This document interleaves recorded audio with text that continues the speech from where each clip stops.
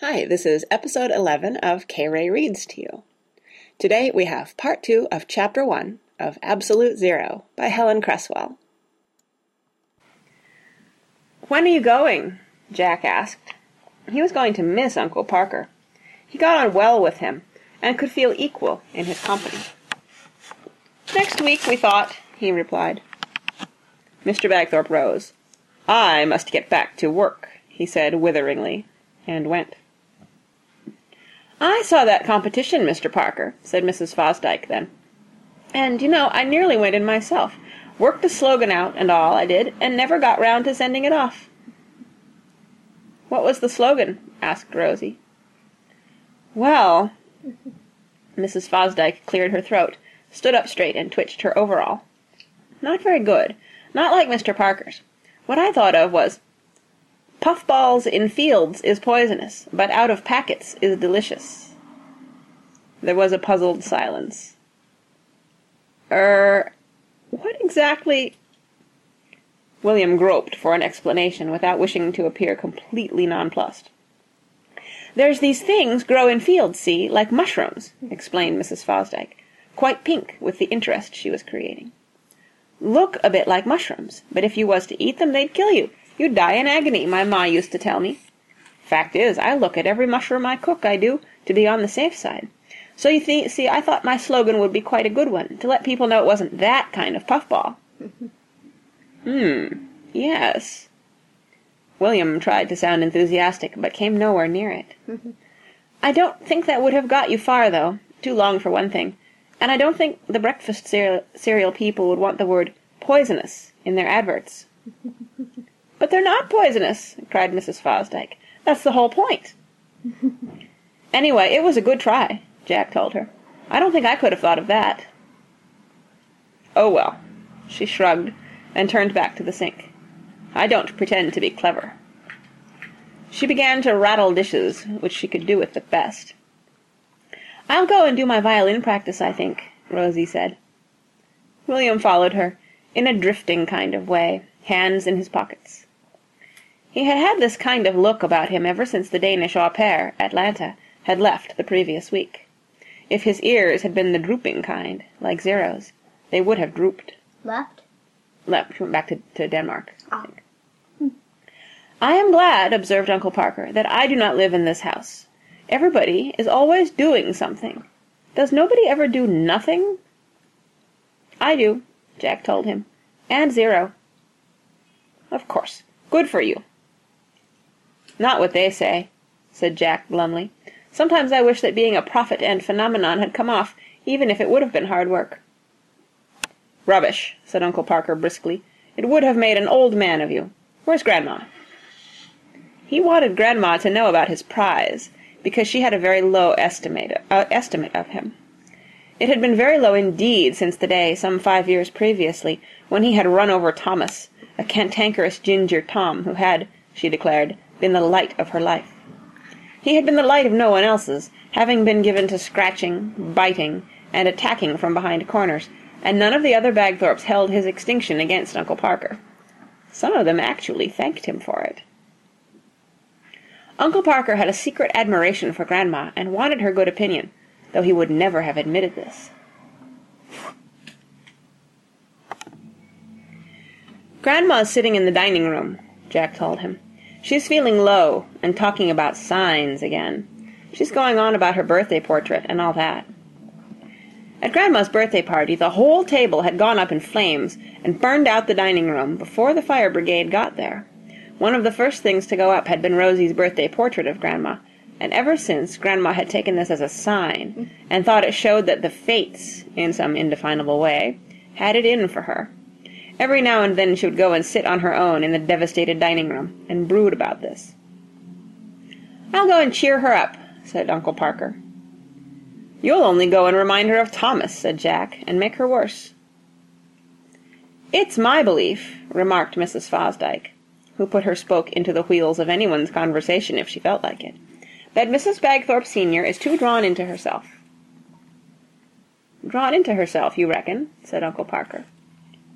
"All that breathing, for one thing," went on Mrs. Fosdyke, encouraged by the interest in her diagnosis. It's time she stopped breathing and went in for something else, something that'd take her out of herself more. It occurred to Jack that if Grandma were to stop breathing, she would most certainly be taken out of herself, permanently. He knew, however, that what was being alluded to was not the common or garden kind of breathing that keeps people alive, but the kind of breathing she had been doing daily since she had read one of Mrs. Bagthorpe's books about yoga. "What sort of thing had you in mind, Mrs. Fosdyke?" asked Uncle Parker. Mrs. Fosdyke, hugely flattered by the unaccustomed interest being shown in her opinions, turned from the sink and wiped her hands on her pinafore. "What I think," she opined, with the gravity of a Harley Street man delivering a long-awaited diagnosis, "is that Mrs. Bagthorpe Senior should take up bingo." Bingo, by Jove! Uncle Parker was not easily put off balance, but he was now. "Should what?" said Jack incredulously. Grandma was a notorious cheat at anything from Scrabble to Ludo. Cheat? Cheat. She cheats at games. Ah. To win. Sometimes at the end of a game of dominoes, for instance, she would say that a domino with 5 pips on it had 6 on it, or even 3, and would play it accordingly. She also, at snakes and ladders, moved her counter up snakes and ladders alike and never came down anything. At Monopoly, if she saw funds were getting low, she would declare that the bank had forgotten to pay her £200 for passing go on the last 5 rounds, and would snatch 2 500-pound notes out of the bank before anyone could stop her. She got away with it by being so old and obstinate, and by being able to keep up an argument longer than anyone else. Mostly, Grandma. when the Bagthorpes wanted to play games, they went into quiet corners to do it, out of her way. Mrs. Fosdyke had been with the Bagthorpes long enough to know about Grandma's cheating, but was clearly not unduly perturbed. "She won't be allowed to cheat," she said, shaking her head. "It's not allowed." "She will," said Jack. "I bet she would." Mrs. Fosdyke cheats? No, Grandma cheats. Ah. Mrs. Fosdyke suggests that Grandma should play bingo. "Can't." Mrs. Fosdyke shook her head firmly. "They check up, see?" What's that mean? "She'd tell them they checked up wrong," Jack said. They check to make sure the people who win actually won. "You can't argue," said Mrs. Fosdyke. "There's no arguing allowed. They're ever so strict." "I think that Grandma would like bingo," said Uncle Parker. "You're absolutely right, Mrs. Fosdyke. Spot on. The very thing." "I could take her along with me." Mrs. Fosdyke was enchanted. "There's ever such big prizes. There's money, of course, and then there's dinner services, and blankets, and non-sticks, and all sorts." Non-stick. Non-stick pans. "My sister at Pinkston won the jackpot 2 weeks back on the day when they have a link-up over the telephone, and she won £400. "Crikey!" Jack was impressed. "I wouldn't mind a go, though I'm not much good at numbers." "Oh, you don't have to be that," Mrs. Fosdyke assured him. "There's no skill, no adding up or anything, but it does take you out of yourself, see? And that's why I thought it'd be the very thing for Mrs. Bagthorpe Senior." "I shall go and tell her this minute," announced Uncle Parker. "A million thanks, Mrs. Fosdyke. An inspired thought." Mrs. Fosdyke glowed. "Come on, Zero," said Jack, and followed Uncle Parker. Grandma was sitting on one of the new chairs that had been bought following the fire, contemplating the scene before her. The builders had been in and done some replastering and replaced some burned-up window frames and floorboards, but the room still looked like something out of an Alfred Hitchcock film. What's an Alfred Hitchcock? He's a director who made movies. Everywhere was blacked up and charred-looking, and tatters of curtain still dangled from the buckled brass poles. Grandma looked as if she were reliving her birthday party in all its awful detail. "Hello, Grandma," said Uncle Parker cheerily. "Nice day." She did not move her gaze. "I know you by your voice," she said. "You ran over Thomas, that shining jewel of a cat. You cut him off in his glorious prime." "Sorry about that, Grandma." Uncle Parker apologized for at least the 100th time. "I'd offer to get you another, but I know he was irreplaceable." "He was irreplaceable," said Grandma mournfully. "No cat could equal him for beauty, grace, and gentleness." This was a statement that needed challenging. Thomas had been ill-favored to a degree, had spat, bit, and scratched, and inspired hate and terror in all who knew him. It was lucky that Mr. Bagthorpe was not there to point all this out. "I think a lot about reincarnation these days," she went on to herself. "I like to think who I would like to be reincarnated as. I can't decide. What's that mean? I am bound to say I would prefer not to be a Bagthorpe again. I should like to think I would be promoted to a higher plane." "Got a bit of a treat for you, Grandma," said Uncle Parker, beavering away at the cheerfulness. "Life is but a dream," remarked Grandma vaguely. "Like as the waves make to the pebbled shore, so do our moments hasten to their ends." Uncle Parker was clearly batting on a sticky wicket. "Heard about my prize, Grandma?" he asked. "What prize?" said Grandma. "When you get old, you don't get prizes." "Ah!" Uncle Parker was triumphant.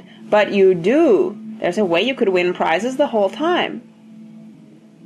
"When I was a little child, I once won a bag of macaroons at a party," said Grandma wistfully. "Those days will never come again." "They will, Grandma," said Jack. "Honestly, that's what he's trying to tell you." "I love macaroons," she said. She seemed marginally to be coming back from wherever she had been. "What would you say," asked Uncle Parker, "to a blanket, or some non-sticks, whatever they are, or a dinner service? What would you say to 400 pounds? 400 pounds? Where?" She was with them now, all right. "Yours for the winning," Uncle Parker told her with sublime confidence. "All you do, you play a game." "Oh, I like playing games," Grandma said. "I always win at games." Uncle Parker and Jack exchanged glances. Grandma was evidently right back on the ball again now, because she said, "I have a natural aptitude for games." "You certainly have a natural aptitude for winning them," conceded Uncle Parker. "One way or another. I'm bound to say none of us are any match for you." "This game would be a new challenge, though, Grandma," said Jack. This was a guileful statement. Grandma rarely could resist a challenge. "Whatever it is," she replied, I shall expect to win."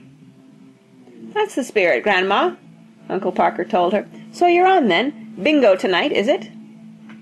"Bingo?" repeated Grandma. "Is that a game? Why do the Parkinsons call their dog after a game? I thought it was a name for a dog." "Because it's a good game," Uncle Parker told her. "You'll find out. And by the way, I might as well just mention it. I've just won a cruise for 2 in the Caribbean. I won it writing a slogan for sugar-coated puffballs."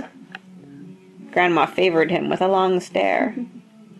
"If it were not for you," she said at length, "that beautiful, shining Thomas would at this moment be crooning in my lap. I doubt it. The rain rains on the just and the unjust." Jack, while himself thinking very little of Uncle Parker's winning slogan, none the less felt he deserved better than this. It was a national competition, he told her. The odds against winning were hundreds of thousands to 1. It was pretty good going. Grandma rose. She reached the door and turned back. "Do not quote statistics at me," she said. "The odds against Thomas being killed in his prime, in the drive of his own home, were hundreds of thousands to 1. He," she pointed it straight at Uncle Parker, "was the fly in the statistics." She swept out of the charred dining room, having had, as always, the last word. And that is the end of Chapter 1 of Absolute Zero. See you next time.